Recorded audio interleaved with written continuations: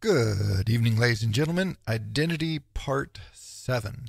And the last one, I know people are saying, wow, this is a lot of the problems of identity that I've been going to at great length, but this is the last section of that. And then we'll move on to some of the responses that have been developed and are useful philosophically and personally for trying to address some of these difficulties. But I've been dwelling on the difficulties at length, because I think it is often overlooked how many and how layered the problems that we encounter in the modern world are for developing a strong sense of identity and belonging and, unity of culture and these sorts of elements. And what you see generally in the general media or news or self-help books or whatever is like, hey, there's this problem or this little thing, or, it's a political divide, or yes and no. Yes, that's always part of it, I would say, but no, that's not really the whole story, because it really is a multifaceted, very complex layering of difficulties.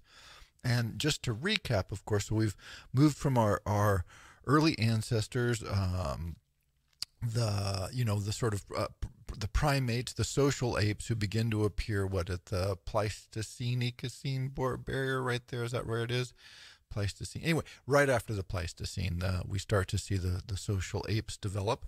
Our earliest relatives, and we're an offshoot of them, of course, in our early civilization, where we have, hunter-gatherers and other tribal groups that expand slowly until you reach the modern world, where everything sort of falls apart on us. And we've been disoriented in time and space. We've lost our sense of ourself. We lost our sense of being in communities where we think other people know who we are. And we don't have the sort of guidelines of the various hierarchies that have been pulled away. And much of this has been eliminated in the name of personal freedoms, which on one hand are very positive, but on the other hand create this vexing series of unanswerable questions, or at least difficult to answer questions, for which our society, I think, just has not evolved a good response yet. I mean, in the historical span of civilization, the problems that we've encountered have developed slowly and in a relatively recent time frame. Generously over the last 300 years, they've really become prominent, but more specifically over the last 150 or so, they've become a question for the general population, and certainly over the last century. In the history of civilization, that's a very short time frame to try and address sort of fundamental social difficulties. So, last note on the disorientations before we move on to some of the possible reflections. And as if all the things that we've talked about were not sufficiently problematic, and man, are they sufficiently problematic, over the last 50 years, it started earlier, of course, again, where does everything start? But over the last 50 years, but certainly over the last 20 years in particular, something has happened that make all of these problems vastly more troubling. And that is the developing of marketing. And it's important to note that the trick of most marketing, 99.9% of marketing, or 90%, whatever, very high percentage of marketing, is to make you feel like you need something that you certainly almost don't need. And the way you do this is by you exploit people's insecurities and their desires. And those insecurities and those desires are often, if not invariably, a byproduct of all of the identity difficulties that we've discussed. So our culture not only gives us these disorientations, here a free gift for you, they also, and again, this has developed over the last, 20 years to an incredible degree, but it's been developing throughout the century, and 50 years, certainly in the last 20s, to a degree that's almost unimaginable. We're facing this unique challenge where our weaknesses, our disorientations, our dis-ease with the world, which again is often a byproduct of the structure of our culture that we've inherited and we don't know how to respond to very effectively, is being manipulated and exploited for the profit of large and small companies. And this comes in any number of forms. And it's an easy joke. We all know, oh yes, marketing, it tries to prey on people. So on one hand, yes, that's all we know that. But on the other hand, it's important to note that it's not just, preying on us in a small sense. It actually is undermining and attacking precisely those weak points that are inherent in us or are exacerbated in us by our culture, which is our lack of sense of belonging and identity. And this is, yes, we'll look at, of course, lots of specific examples, but we should be familiar with most of these. So if you feel loved and surrounded by a community that's supportive and helpful and reinforcing of you, you are much, much, much less likely to purchase things that feed a sense of a need for belonging or identity. And as a general rule, you only advertise things that people don't need or want. Because if people needed and really wanted them, you don't need to advertise them that much. I mean, the exception is when you have a crowded field of goods. So it's not like I'm against marketing totally or advertising, but it's important to note where this has come to. So people want, say, clean hair, right? We have a cultural standard of cleanliness, and varies all over the world, fine. You need some sort of standard, great. So you need shampoo. Now here's the thing. The shampoo works. There's different shampoos. They work differently, but basically shampoo works. So how do you get somebody to buy your shampoo? And the way you do this is you convince them in somehow that really they need this shampoo to be beautiful, or to have the most beautiful hair, or to have the least possible dandruff. That's the surface level. This is very clear. This is not confusing. We're used to it. But the way they do that is they present models who are basically artificially unobtainable beauty standards. And so the underlying message is, if you want to be beautiful like this, you need to use our product. And if you use our product, you will be beautiful like this. So that's the reciprocal root there. Now, again, let's go back to our whole identity problem. I want to be handsome. I want to be beautiful. I want to be attractive. So I'll buy this product. But how do I know that the people who see me know that I'm beautiful or attractive? See, it's an insoluble problem, because I go, oh, well, I've got the right shampoo. I've got the right pants. I have the nice suit. So the people who see me should know. But then what if I'm in an environment where I don't know if the people who see me know? Well, I'd better look and see what they're wearing. How do they do their hair? What's going on with their shoes? Oh, crap, right? And this extends to every possible part of the world. So there was this phenomenon which I find quite fascinating, and I don't know if it's still going on, but it was kind of a thing for a couple of years there, maybe 2, 3, 4 years ago. And this was called rolling coal, and people would modify their trucks, to diesel trucks, to blow lots of oil and black fumes. And they would, when they passed either bikers or Priuses, or sort of environment people they identified as not our kind of people, sort of environmentally wrong people, they would then hit a button or pull a lever or something, and then their engine would just blow black smoke all over them, and ha ha ha, isn't that great, isn't that wonderful? And what it was is, think about this now, is what people are doing here is they're saying, if you drive a Prius, you're the kind of person who's bad. But what's bad about you? What's bad about you is you're the kind of person who looks at me and does not like me. Now, I don't know this for a fact, of course, because I don't know who the hell's in that Prius. But if I'm driving my big truck, I think, oh, that person is saying that I'm a bad person. And so if you're going to say I'm a bad person, then I'm going to fight back. And I'm going to fight back in this funny way, because I think I know who you are. And therefore, when I blow this black smoke on you, you'll be all upset. And so then, haha, I've struck back at you. You thought you were striking at me with your Prius? Well, I'm striking back at you.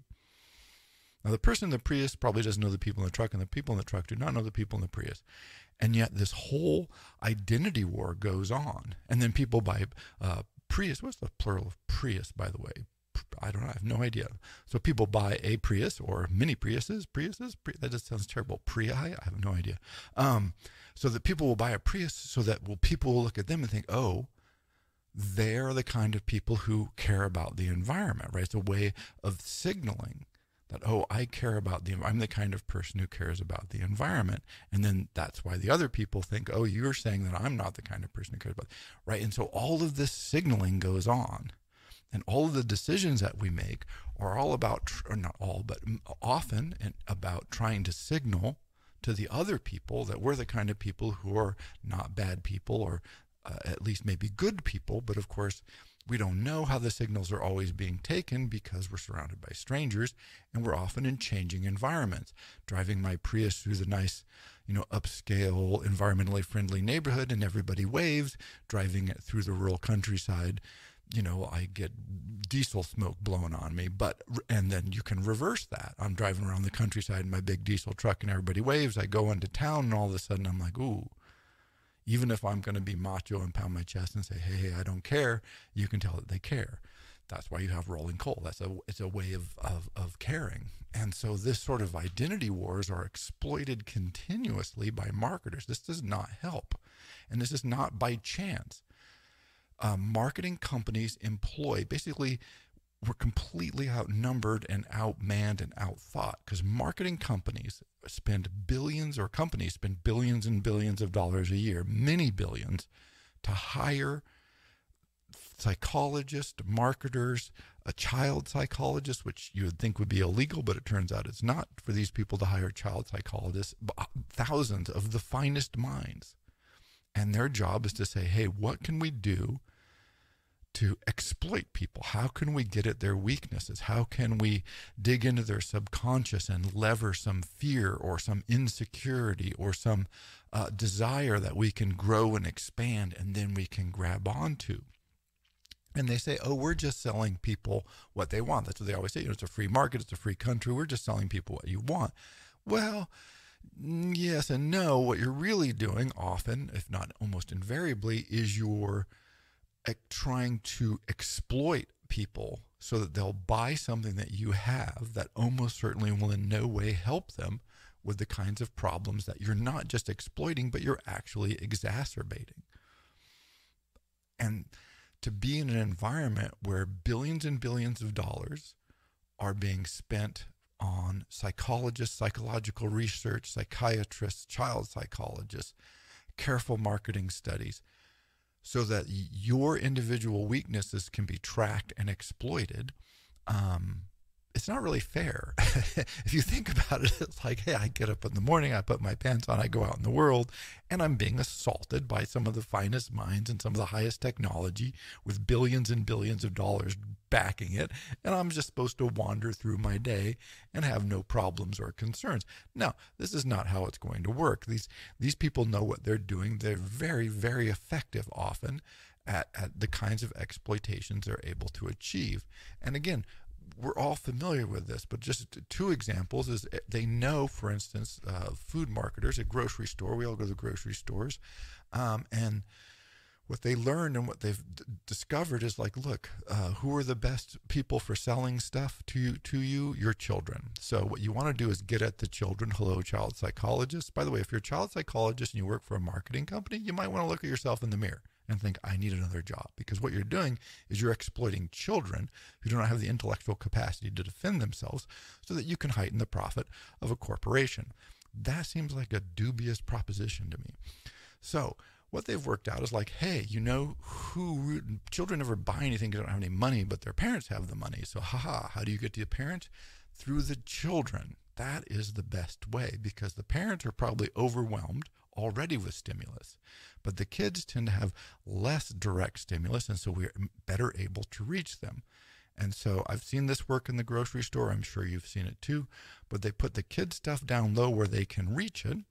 And as the moms or the dads have 1 or 2 or 3 kids and they're just trying to get through the grocery store because they've got 100 other things to do and they're tired, and the kids just start in on them because they're like, seen it on the TV commercials. They've seen it on the cartoons sponsored by kids like sugary candies. I mean, again, dubious ethics there, but all right.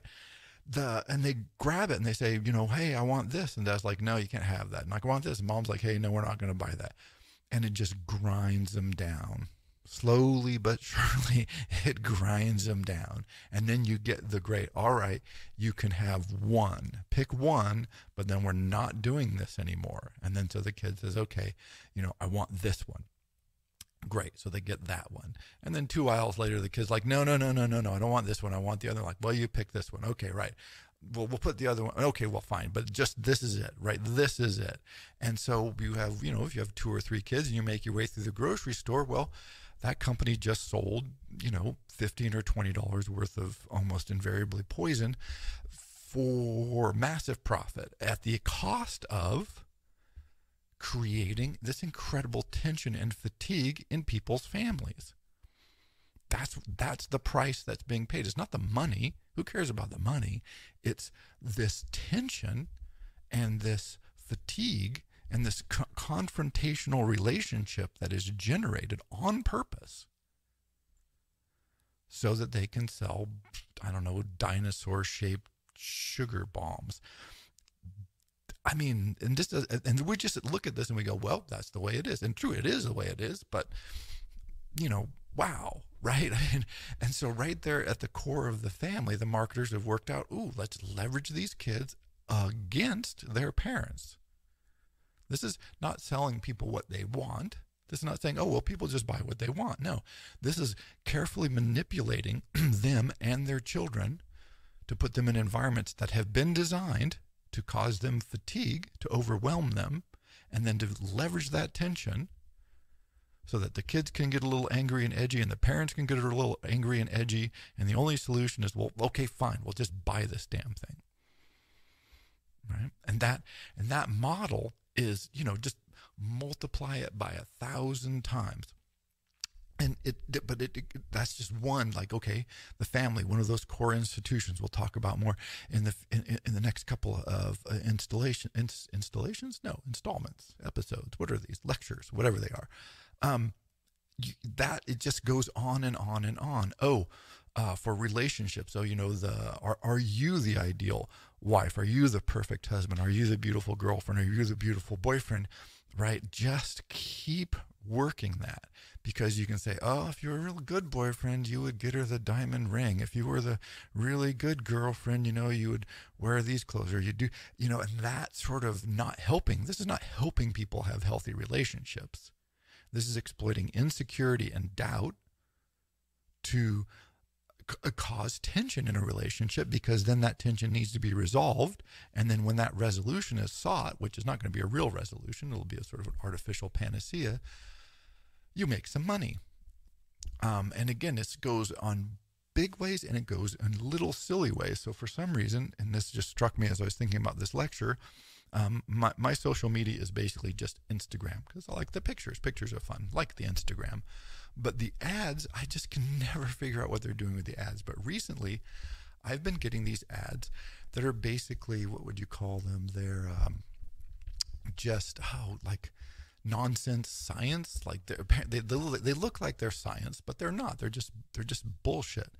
And the ones I've been getting lately, which I have no idea why, where the algorithm decided I was interested in this, is,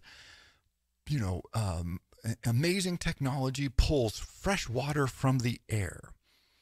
So I'm like, what? Now this isn't a big deal, but it is this slight tax where I have to stop if I actually read it and see it and go, what are they talking about, right? They pull fresh water from the air. Now, first, amazing technology.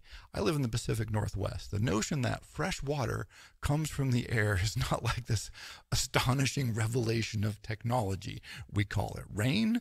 It happens pretty regularly. Indeed, a better technology we keep fresh water from falling from the air. And for some reason, there's some movement or something, I have no idea what's going on, to tell you the truth, where people are saying, you collect water from the air, which is, of course, people have known how to do this for a long, hundreds, if not thousands of years. This is not magic technology. Evaporation and condensation. Hey, hello, what do you know about that? And so all these amazing technologies, theoretically, are doing something wonderful, but they aren't, because, physics sort of slows things down a bit. And it's not to say that they might not be able to refine this process at some point and make it viable, but the question you want to ask, which is the question they will never answer, of course, is what is the energy density of the water that's being harvested? Wells are great, but depends how deep they are. If your well is 10 feet deep, well, it's easy. You can pull it up with a bucket and dig the hole. This is not a problem. If your well is 100 feet deep, this gets challenging. It sort of limits of what human power can do. If your well is 5 miles deep, you need a lot of energy. So what you're interested in is the energy density of harvesting water from the air more or less than the energy density of digging a well or of filtering surface water that might be available? Now, that's an interesting question and certainly, calculable and soluble, but they have not cracked that. This is not some sort of magic technology. This is just stupidity. But what it is, it's sort of a witchcraft tax. So all of a sudden I'm seeing ads and I'm like, well, why am I seeing ads for witchcraft? Why they're trying to confuse me. These ads are trying to confuse me and convince me that some sort of magic technology has been developed. But when I know, the laws of physics are pretty moderately stable, at least, there seems to be some continuum over time with those. And until they get some sort of really efficient catalyst, which they may develop, but has been not developed yet, it's going to be a rough go of it. It's just energy, which is fine. So, but I still don't know why this ad is there, but it is this slight tax on sort of credulity. And I have to kind of fight it a little bit. I'm like, why do I have to pay a little tax to go, no, that's just ridiculous, and slide by? I don't, that's just, like I said, this is just microscopic, a teeny tiny one, nothing compared to kids like fighting with their parents in the stores to exploit you to buy some candy. I mean, that's a huge tax, but this is tiny.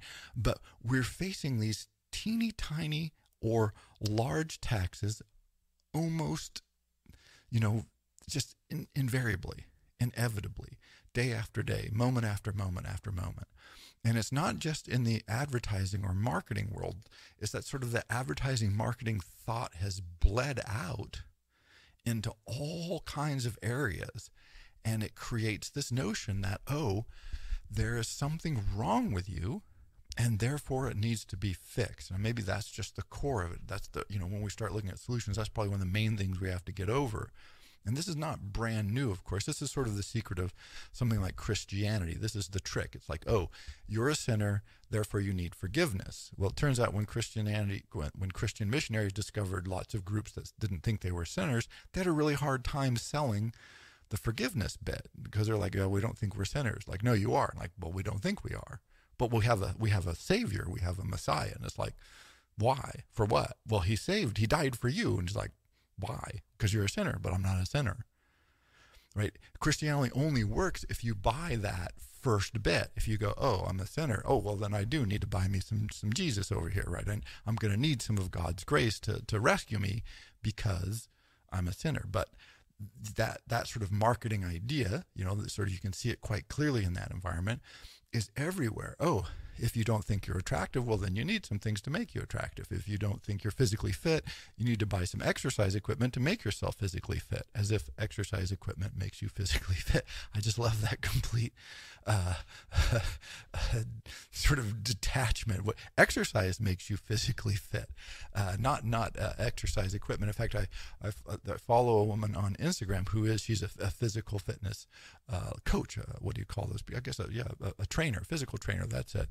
And she actually put a post up that shows her helping a client do a very specific kind of, careful, healthy, movement system. And then, she said number of likes, 7. And then she put some woman in a teeny tiny bikini with some sort of crazy dietary supplement that's supposed to, make everything great. And she has number of likes, 1,875,000, because the helpful physical trainer who's actually doing something to create health and partner with someone and help improve their overall sense of well-being, well, that's boring, right? Because you don't need weights. You need a relationship with someone who wants to help you be physically healthy. I mean, there you go. But beautiful bikini ladies with, dubious dietary supplements. If I drink that, I'll either be the bikini lady or I'll get the bikini lady. Now, this is very much more appealing, and it appeals to my insecurities. I'm not that beautiful. My girlfriend doesn't look like that. I do need to be healthy. I'm not the kind of person I want to be. So, okay, that supplement, I'm on it, right? Let's go. That's going to get me there. It's not going to get you there, but that's, this continual process. Something is wrong with you, and here's something that's going to fix it. The fact that what we promise will fix it is, of course, never, ever, ever going to fix that just doesn't seem to bother anybody. In fact, it doesn't derail the system. This is another problem with the Enlightenment. Sort of the notion of knowledge will set you free. It turns out sometimes, but not very often, right? So we know this doesn't work, and yet somehow the system doesn't stop working. So there you go. We know it's crazy, and yet it functions. And it functions because even at one level, while we say it's crazy, at another level, we have a society, like I keep saying, that has disoriented us, created disorientation within us to such a phenomenal degree that inevitably at some point we're just going to fall for this, because we do feel it. The marketers aren't crazy. They're right. We do feel it. We do have these basal emotions that are not being fed, that are off balance, that we do feel those stresses and tensions and insecurities quite powerfully for all the reasons that we've been exploring. But to exploit those for the purposes of just taking advantage of people, wow. And again, I would like to say not all marketing has to be this way. And you see some good marketing, particularly usually when you get sort of more in the core elements of some sort of specialty or area of interest where, the marketing ends up just being like, hey, this is what this thing or product this is what it is, right? It does this, it does this. It does not do that. It's probably good for this. It might do that. It's probably not going to help you with this. So if you're interested in it, we would love for you to buy one, but don't be confused because we want you to be happy with it. But the general more consumer goods world is just off the charts. And because we're surrounded now by the algorithms, for instance, Amazon for some reason thinks I have a Kindle. I don't know why it thinks I have a Kindle, but if I search for a book, it always tells me here's the Kindle version. And all I can imagine is it's because they make more money from Kindles than they do from actual books. It's the only thing I can see why, because I don't have a Kindle, and they must know this, right? They know these sorts of things. And so they're trying to convince me to get a Kindle so that I could get these quote unquote cheaper versions, from which I'm sure they must make a lot more money because apparently paper is no good.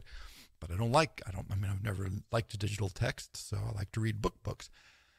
But they don't care about that. They don't care what I want. They care what they want to sell me. And so we're inundated with these sorts of algorithms. And at some point you can get just fatigued from fighting algorithms, like going like, no, this isn't what I want. Why won't you show me what I want? Well, they won't show you what you want because that's not what they want to sell you.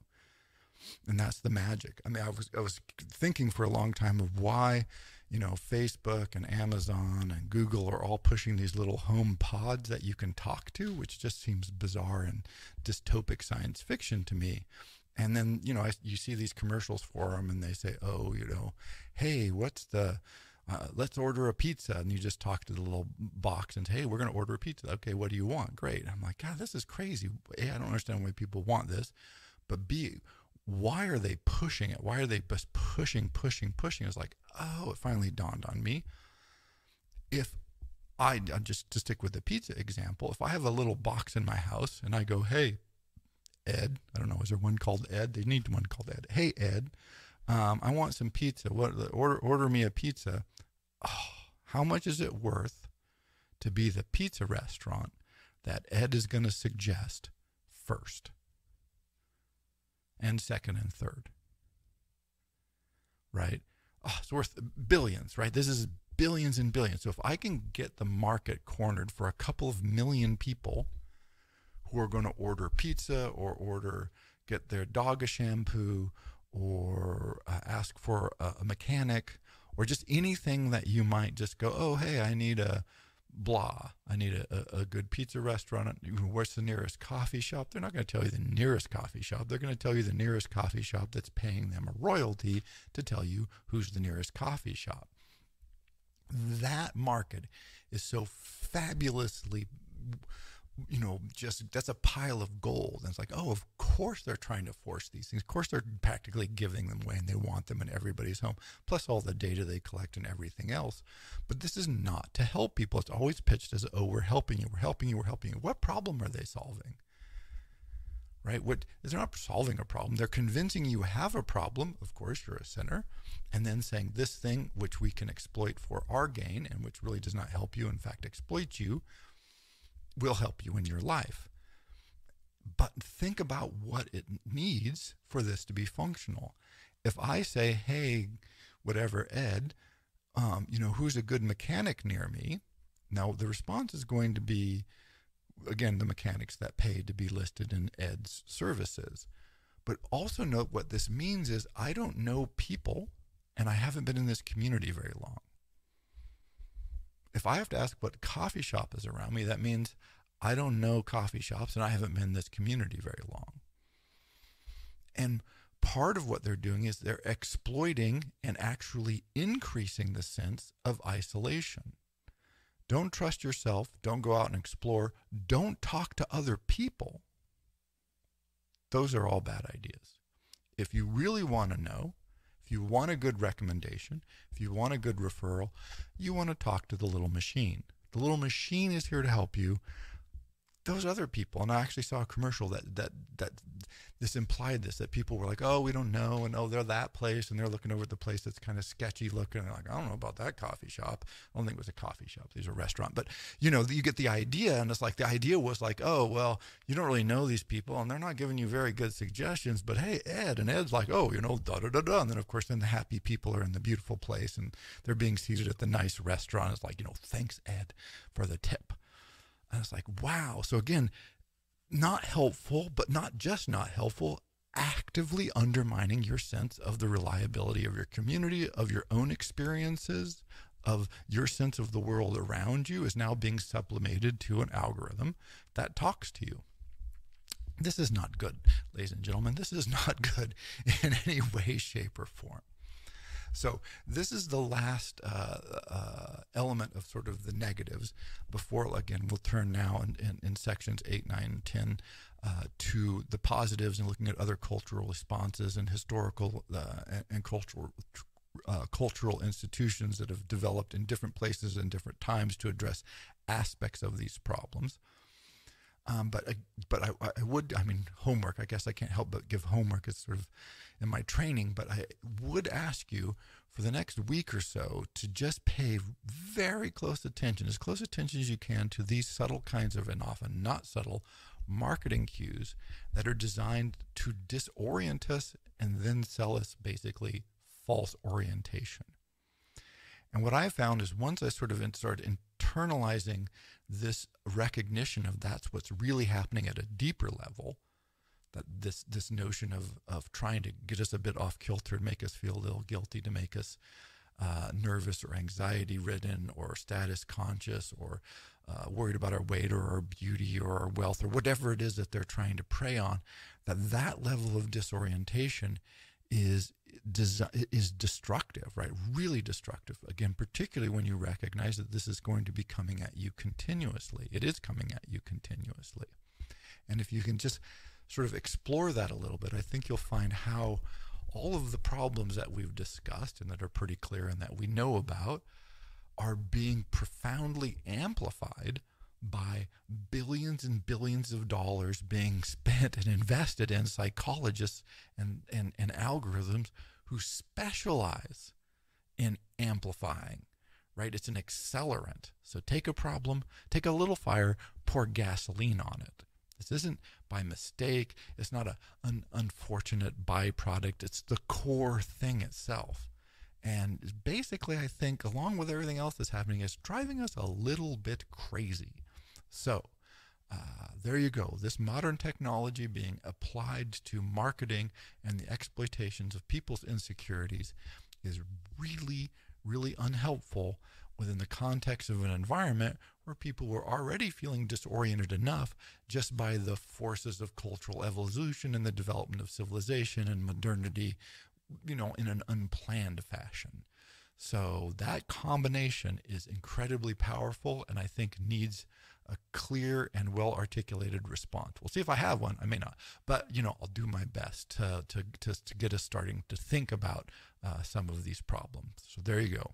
Thank you very much.